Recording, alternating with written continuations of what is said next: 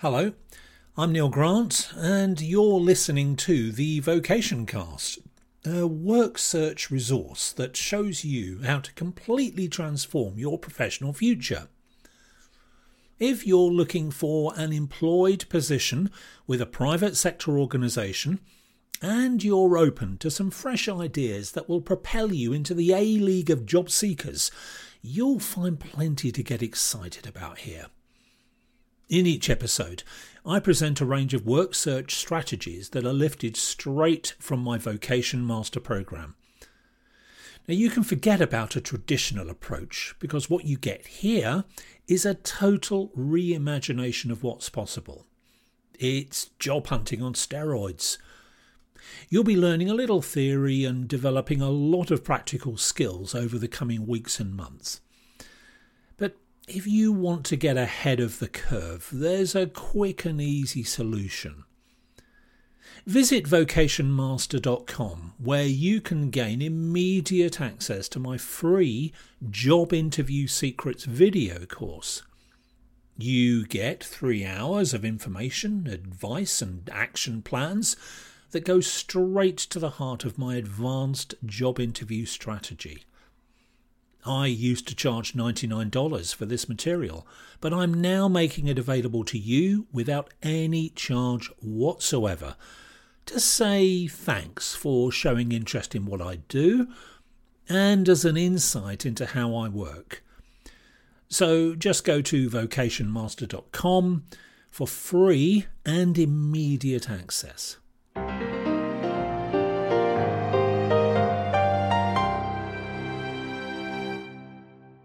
Doing the wrong work manifests itself in many different ways, but the root causes essentially boil down to choosing a job that doesn't align with your core values, practical needs, or individual skill sets. Doing the wrong work is bad for you at every level and can easily lead to burnout, one of the most damaging effects of making a poor work choice. In today's episode, I want to think about the nature of burnout, plus the associated ailment of fade away, a lighter version of burnout, to put it simply. I'll assess their effects before drawing some conclusions about the serious problems associated with doing wrong work, which often becomes apparent if burnout or fade away affect you. So to start with, what is burnout? Many people are painfully and very personally familiar with this debilitating condition. Others band the phrase around, using it to loosely describe their reactions to stressful experiences at work or general difficulties in life. After all, who hasn't got embroiled in an arduous work project or been consumed by a tricky personal situation and exclaimed, "I'm totally burned out"? We might know what we mean by this throwaway line, but without wishing to trivialise anyone's reactions to necessarily subjective experiences, it's worth thinking about the experts' line on burnout. Let's begin with a few definitions so that we're all on the same page. A good place to start is with the Maslach Burnout Inventory, a measure of workplace burnout, which is widely used in research studies around the world. It was devised by Christina Maslach, a psychologist at University of California, Berkeley, who's gone on to become an acknowledged authority on the subject. The inventory identifies 3 components of burnout. First, feelings of energy depletion or exhaustion. Second, increased mental distance from one's job or feelings of negativity or cynicism about work. Third, reduced professional efficacy. Importantly, burnout is recognised as an occupational phenomenon rather than being classified as a medical condition. Personal burnout, a form of mental breakdown, is one thing, but my interest is with the professional variety, as I'm sure you understand. The World Health Organization recognises burnout as a symptom of chronic workplace stress that hasn't been successfully managed. Note use of the word chronic, indicating that the stressful situation is persistent, rather than acute stress, which is short-lived. Everyone experiences spikes of stress during especially busy times at work or because of a highly pressured yet temporary part of most jobs. This is not what I'm talking about here. So remember that I'm only focusing on chronic and unmanaged workplace stress here in this episode. The Maslach burnout inventory indicates that burnout is at one end of a range of experiences, the opposing pole being categorised as engagement. You might recall that latter word from an earlier Vocation cast when I spoke about workplace disengagement as identified by the Gallup State of the Global Workplace Survey. I should emphasise that engagement within the context of burnout is used slightly differently to the Gallup one, particularly with regard to definitions and research methodologies. I'll be giving you some statistics in a moment, and this explains differences in engagement data. What's clear, without any reasonable doubt, is that burnout is directly correlated to workplace disengagement. Burned out workers score highly on this measure, as you might imagine. On the other hand, you're much more likely to be positively engaged with your work if you're not feeling burned out. Burnout and positive engagement sit at opposite ends of a sliding scale, and you may shift one way or another from time to time, depending on your circumstances at work or outside it. Most people occupy the central ground, which brings me to the concept of fadeaway.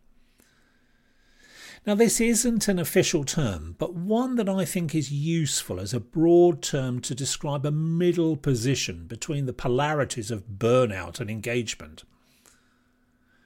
According to Maslach burnout inventory research metrics, it's estimated that 10 to 15% of workers slot into the full-on burnout category at any given time.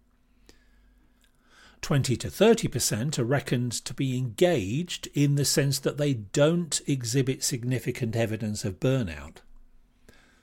Over half of all workers lie somewhere in the middle. They're not burned out, but they're possibly heading in that direction unless they take decisive steps to create a workplace safety zone. This is what I mean by fadeaway. Anyone who's interested in delving deep into this subject will find plenty of online resources to investigate, but for the sake of simplicity, just think in terms of 3 stages of workplace experience: engaged with work, fading away, burned out.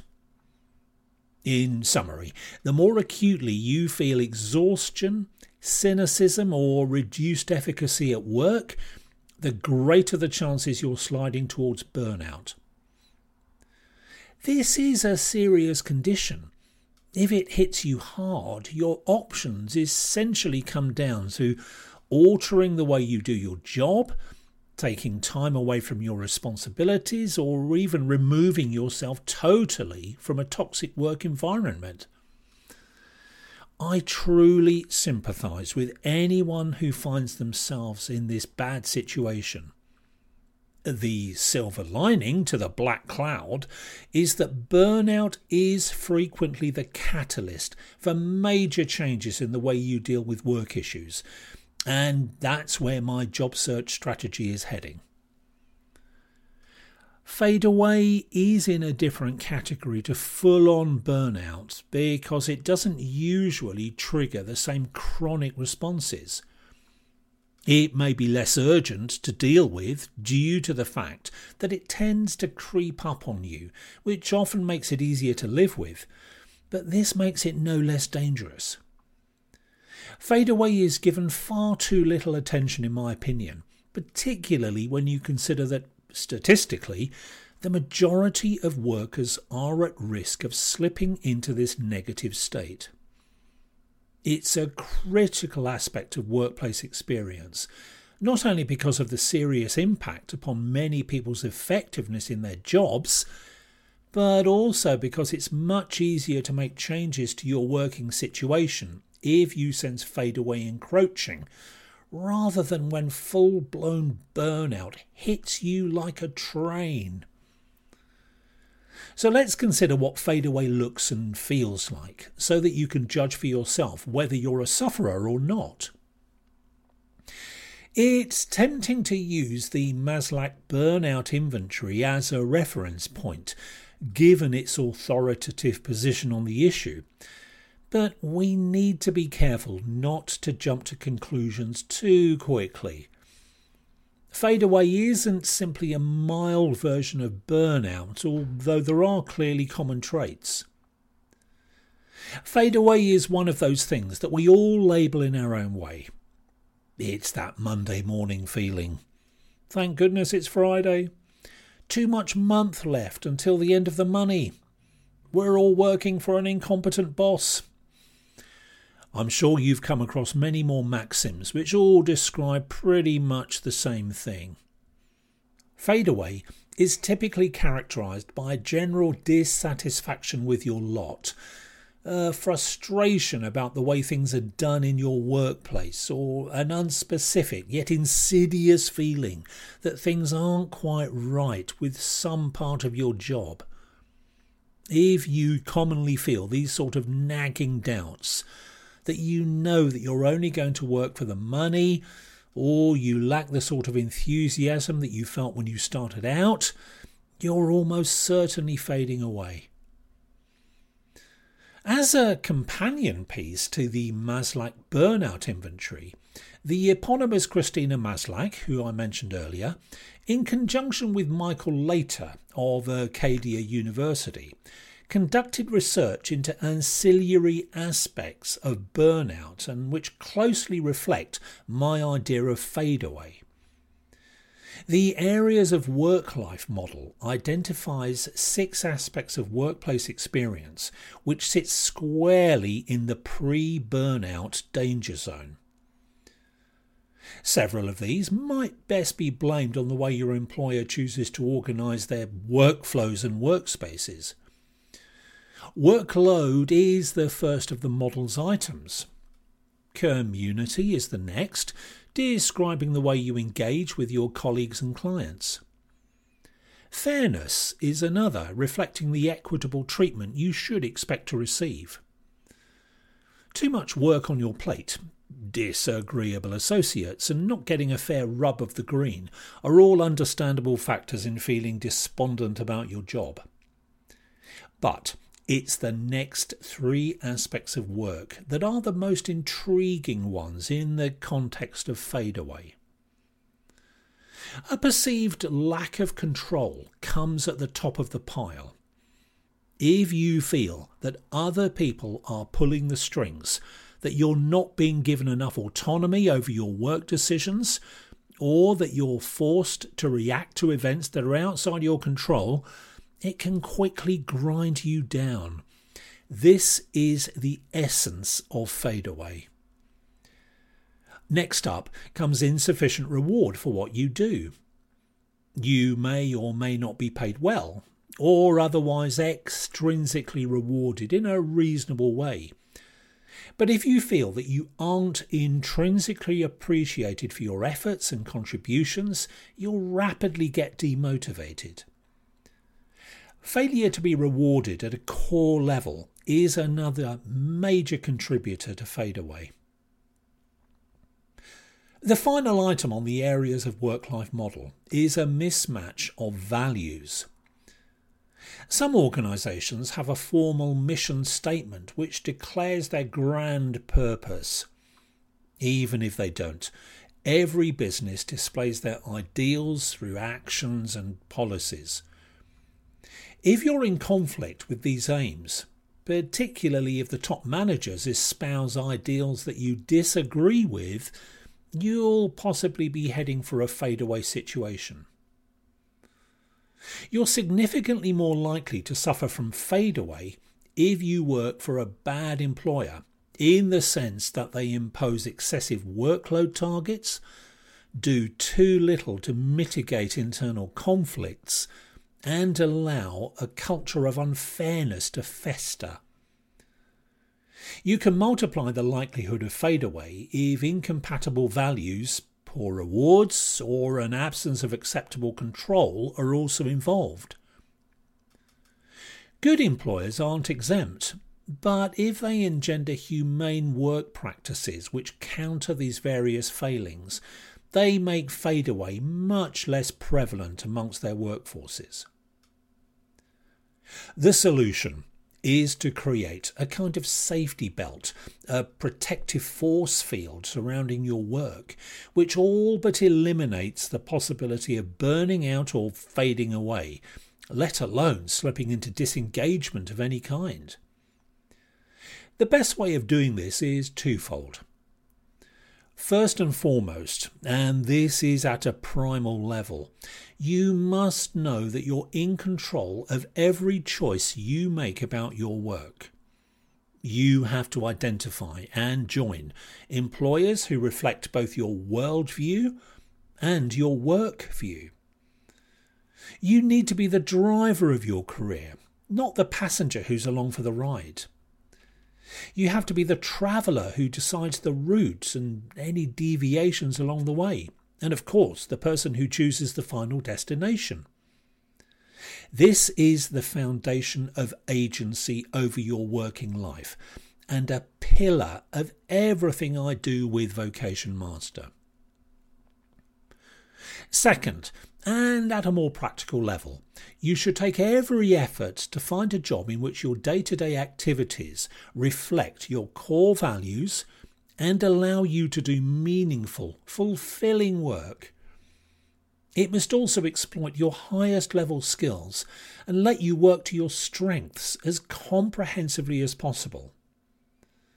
Your perfect choice of work should offer you, in theory at least, the potential to become an authority or expert within your field and ideally allow you to mentor others who follow in your footsteps. There's much more about implementing these things coming up in forthcoming episodes. Now, before I go, a mention for the next Vocation cast, which looks at the reasons that work is getting worse for most of us. And this includes things that go a lot further than burnout or fade away. It's a challenging idea for some people, but one I think you should think about and could be the motivating factor you need to reappraise your career planning. If you prefer to watch training materials rather than listen to them, all of these episodes are available in video format. Just go to YouTube and search for Vocation Master. And once more, don't forget to check out my free Job Interview Secrets mini course. Really will supercharge your chances of job hunting success. Okay, well, thanks for being with me, and I'll be back with you again soon. Bye for now.